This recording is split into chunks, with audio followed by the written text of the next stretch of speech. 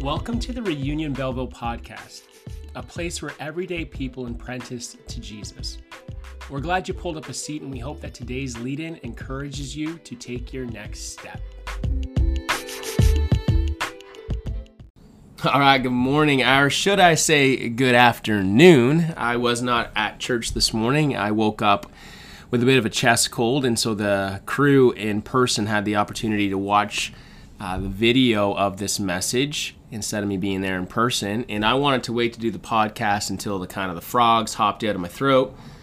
And so after a couple of hot beverages and a little bit of sleep on the couch, here I am trying to record this for you. And we're in our second week of this little series called Origin Story. And I hope that over the next couple of weeks, you'll learn more about why we began and who we are and are becoming as a community. And last week, I shared my thanks for James, the brother of Jesus, who stood at a very important meeting and said, we should not make it difficult for people turning to God. Did you notice that? We should not make it. We should not make it difficult for people turning to God. I believe this echoes Jesus' own words when he says, his rhythms of grace are unforced and his burden is light.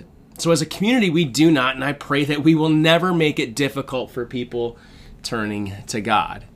But, and yes, I know there's always a but, because when we say yes to something, we have to say no to something else. When we say yes to something, we have to say no to something else. As inviting as Jesus is, as wonderful as it sounds to make Jesus the center and the focus of our crew, let's be honest, we can sometimes underestimate the challenges.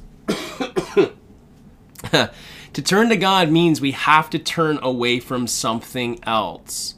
In fact, I officiated a wedding yesterday at the venue, and when this couple stood up and they gave their vows and they confessed their covenant to each other, when they said yes to one another, it means, hopefully, that they're going to say no to everyone else. Because for every yes, there is a corresponding no.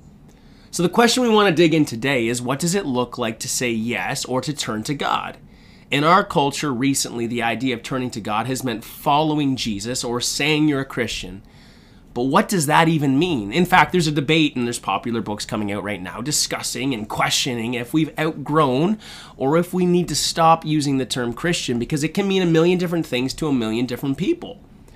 It's like saying I love peanut butter and I love my wife. Obviously, love means something different in each of these contexts. So here at Reunion, we say different words for the sake of clarity. We use specific language for the sake of understanding. I have no issue saying I'm a Christian, but I prefer to begin somewhere else. And today I want to explain to you our first, and I would argue perhaps our baseline culture statement. We are pupils. We engage, establish, equip, and empower people as apprentices of Jesus. We are pupils. If you go to our website, reunionbelleville.com, under who we are, you're going to see all of our culture statements if you're listening online or trying to track with us from a distance. But we are pupils. We engage, establish, equip, and empower people as what? Apprentices of Jesus. I love the word apprentice. I love it. And let me tell you why. You see, the story of Jesus is so important to us. And the story of Jesus structures everything we do. And my role as your pastor in these moments is to bring us up to speed with the historical context of Scripture. In order to understand how to apply or understand Jesus in our world, we have to start with Jesus in his own world. To fail to understand context puts us in a place to misread, misunderstand, and therefore misapply the Bible. Scripture apart from context is a dangerous thing. We can make the Bible say whatever we want it to say apart from context. So, what did Jesus mean when he says, follow me? In fact, he never used the word Christian. That was a derogatory term given to people later. So what did Jesus mean when he says, turn to me or follow me? What did the original audience understand, or agree to, or to, let's be honest, some walked away when they heard the invitation? Last week we picked up the story of Jesus, and he's beginning to preach, right? Remember, his family is quite upset and he's becoming a rabbi, a religious leader, who out of nowhere seems to have increased authority and influence that other rabbis in his community didn't have. Remember, rabbi means religious teacher and leader. But for some reason, Jesus' stock shot up immediately. And this is so important because Jesus isn't viewed as someone doing something necessarily new.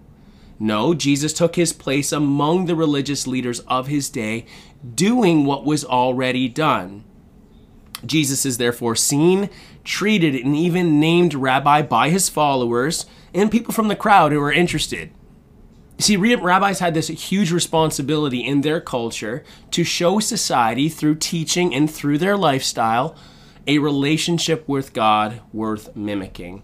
A rabbi would come up and say, hey, this is my interpretation of this Old Testament law, or of this Jewish law. It wasn't Old Testament with them, it was just straight up Testament. But they would show up and they would interpret the law through their lens and say, this is what I feel like it should mean, and therefore how it should be applied to our lives today. And people would look at that and say, oh, that's a great yoke. Like that's something that I believe is also true. And so they would apprentice or follow that rabbi. So rabbis were kind of therefore like masters of their trade, so to speak. They were masters at interpretation or the Jewish law, and therefore at a master of their religious system. So consider this. They'd be much like a master electrician, a master plumber, a mechanic, even a cook. And so Jesus takes his role as a rabbi serious in that he would call apprentices to be with him, become like him, so that they could do what he did. This is the methodology of rabbis' apprenticeship in Jesus' day. You would call people together to listen to your interpretations, but to apply your way of life. They would be with their rabbi. They would practice what their rabbis did in order that they would someday be able to live as their rabbi lived. Today, we use this same methodology in our trade schools. You go to school, you learn under a master, let's say a master electrician.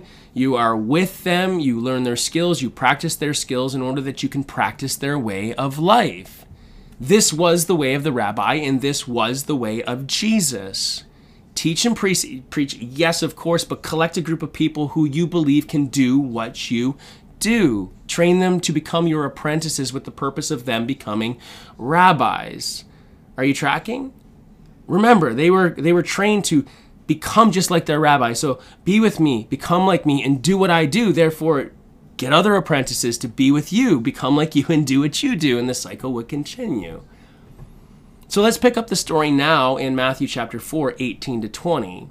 And this is just picking it up after the confrontation with Jesus' family, if we're going to use kind of like a life timeline. But it says this: walking along the beach of Lake Galilee, Jesus saw two brothers, Simon, later called Peter, and Andrew.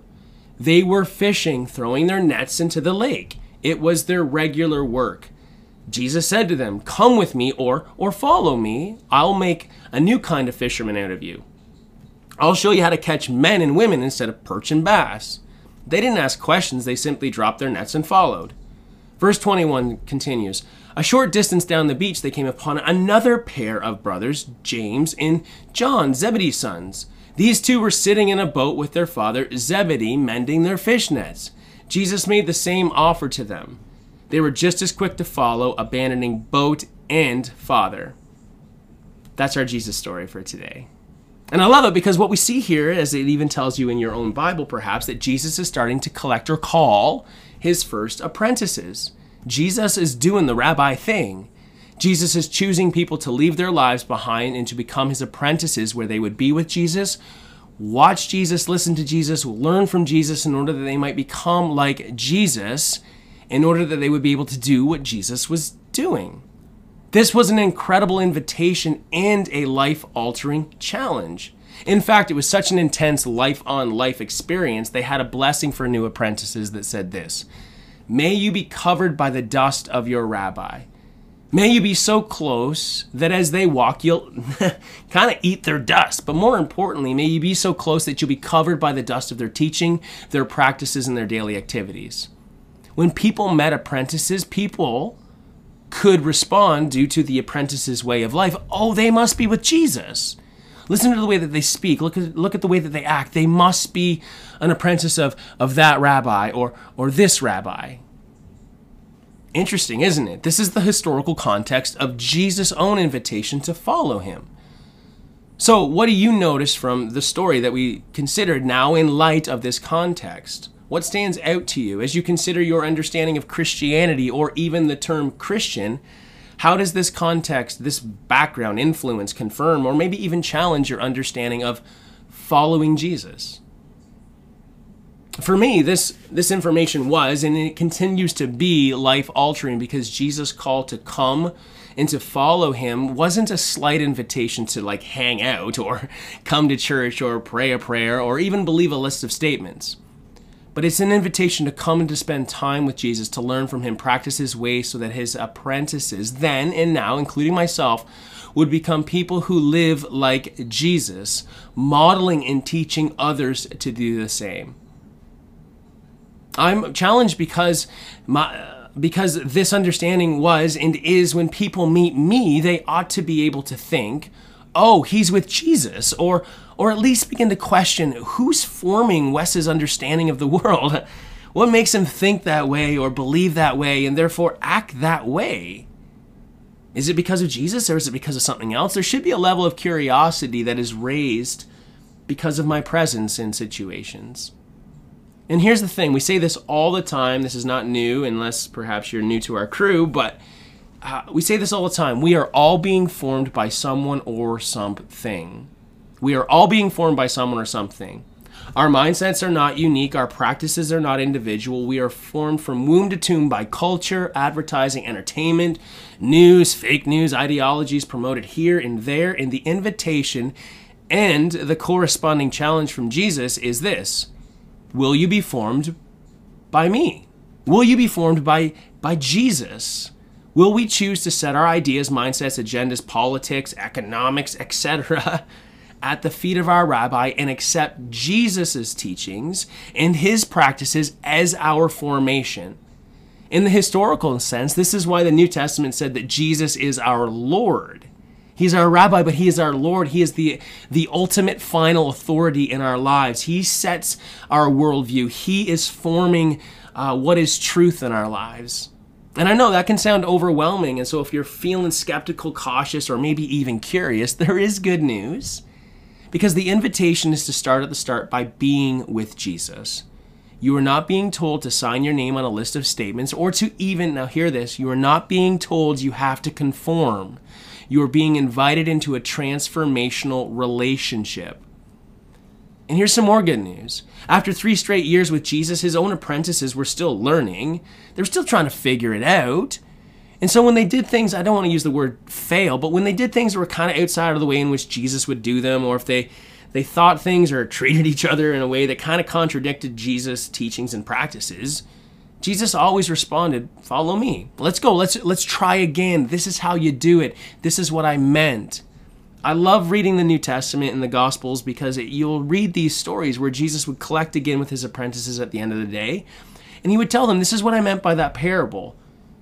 You didn't succeed or quote unquote succeed in that prayer. Well, maybe you got to try this, or this is what I would have done. And I love these teaching moments because for us today, as we continue to be reformed under this new rabbi, under this individual who claims authority in our lives, there's going to be moments we still haven't learned it, or we need to relearn it. And Jesus has patience with us as much as he had with his apprentices then. The Holy Spirit is present to continue to guide us as we wrestle through this in community. That's the invitation, the challenge, because again, for every yes, there's a no. Here's the challenge. Jesus has to be the priority. And so as you consider maybe your own life, and this might be a cool growth opportunity for this week, if you want to take some time alone or with your partner or your spouse or with your family, maybe map out your time spent on information consumption. Most of us are formed in our Western culture through the information we consume. And so if you were to map out, okay, so who's feeding me truth this week? Is it the TV? Is it social media? Is it news, books, music, conversations with friends and loved ones about anything and everything? Absolutely it is. But where was Jesus? Where does Jesus fit in that kind of pie graph, if you wanted to pie it out, I guess? If you were to look at your time consumption in those relationships that are feeding you information versus the time you spent being formed by Jesus, who's forming you? At the end of the day, I'm not trying to convince you that Jesus is the way. That's his job. I can't convince you. In fact, I don't put a lot of stock in apologetics and this verbal argument that Jesus is the truth because of X, Y, and Z, and I'm gonna convince you through argument. I believe that experience will transcend explanation every single time. And I believe that this comes from Jesus' own life, that he invited people to be with him, to spend time with him, to do what he did. And through that experience, they would begin to trust and see that Jesus not just offered life, but life to the fullest. Experience will always transcend explanation, but do we put ourselves in a position, to have this experience of practicing the way of Jesus, to being formed by the way of Jesus, to actually ask ourselves, is the way of Jesus, is it actually a healthier way of life? Is it actually not just life, but life to the fullest? Well, the only way to try is to try. And so my job is to help you engage with Jesus, to establish rhythms with Jesus, to equip and empower you as an apprentice of Jesus. And I believe that if we put Jesus at the center as a priority in our formation, Jesus will prove that's exactly where he should be. I believe that. I absolutely do it. I see it in my own life, and I need to continue to push into it. And so I'm so thankful for the group that is beginning to form at my house on Wednesday nights around the table as we wrestle through this stuff together. But here's the other thing. At the end of the day, I don't really care what you call yourself. It doesn't matter if you refer to yourself as an apprentice or a Christian or a Christ follower. I am more concerned with the type of culture we are creating. We are not a come and see church. We are not a production, a show, and if you're interested in really following Jesus, you should sign up for this discipleship course 101. Graduated discipleship was not an optional class for Jesus. If you wanted to follow Jesus, then follow Jesus. If you weren't really sure, okay, then that was fine. You could still show up and ask questions and listen. But if you really wanted to follow Jesus, there was only one way to do it, and that was through apprenticeship. And we would say the same thing. If you're interested in Jesus, then come and hang out with us. If you're skeptical, if you're cautious or curious, then come and hang out. We're never going to say, hey, you should really commit to this. No, we're not going to say that because Jesus never did. We will say that once you do say you want to commit, then let's start at the start. Let's begin forming this. Let's begin placing Jesus in a position of authority in our lives, and let's figure it out together. Come on Sundays or join a table group midweek, and let's wrestle through not just the way in which Jesus teaches, but the way in which we take his teachings into the application of our lives. This isn't about graduating to 3.0. This is about us on a journey together, each day taking a step closer to Jesus as our rabbi. And that's exactly it. You're being invited to follow a rabbi who claimed to be God. Big questions are, what if he was? What if he is? What if everything he said is true and in fact does lead to a fuller life? What if? I was thinking last night as I was laying in bed that maybe curiosity killed the cat, but I think an increased curiosity about Jesus will kill a passive understanding of our Christianity. I believe that if we have more curiosity, if we're more curious about Jesus, it's going to displace any passive understanding of Christianity. Because I don't think there's anything true about a passive Christianity. That we can just come sit in a pew and listen to a sermon once a week and say that we follow Jesus. That this is a life experience. It's a life journey that is not easy. It's good, but that doesn't make it easy. It doesn't mean it's difficult either. We've already talked about that last week. But it does mean that we need to be supported by people around us. By the Holy Spirit's anointing, but also by people who are on that journey with us. And so welcome to Reunion. If it's your first time or if you've been here since the beginning, then welcome. This is who we are and are becoming. You are and are becoming a pupil and an apprentice of Jesus Christ. Or are you? What do you wonder, think, and know about the invitation and challenge of apprenticeships? And how might that influence your relationship with Christ? What is God saying to you this afternoon, and how are you going to respond? We would encourage you to connect with us online if you're listening online. Hit us up through our social media or go to our website, reunionbelleville.com, and fill out a contact card. We have table groups starting up all over the place. So we've got one here I think we're going to have 2 here in town by the end of this week, and we got a couple more north of the city, and we have some people who live way over near Coburg. And so if you're interested in being with a group of people or trying to learn together to apprentice to Jesus, we'd love to connect with you. If you live further away and you're interested in Reunion, we have dinner churches that are launching through our network all the time. But you can hit us up for more information on those as well. May God bless and keep you as you wrestle through what does it look like for you to take your next step as an apprentice of Jesus this week.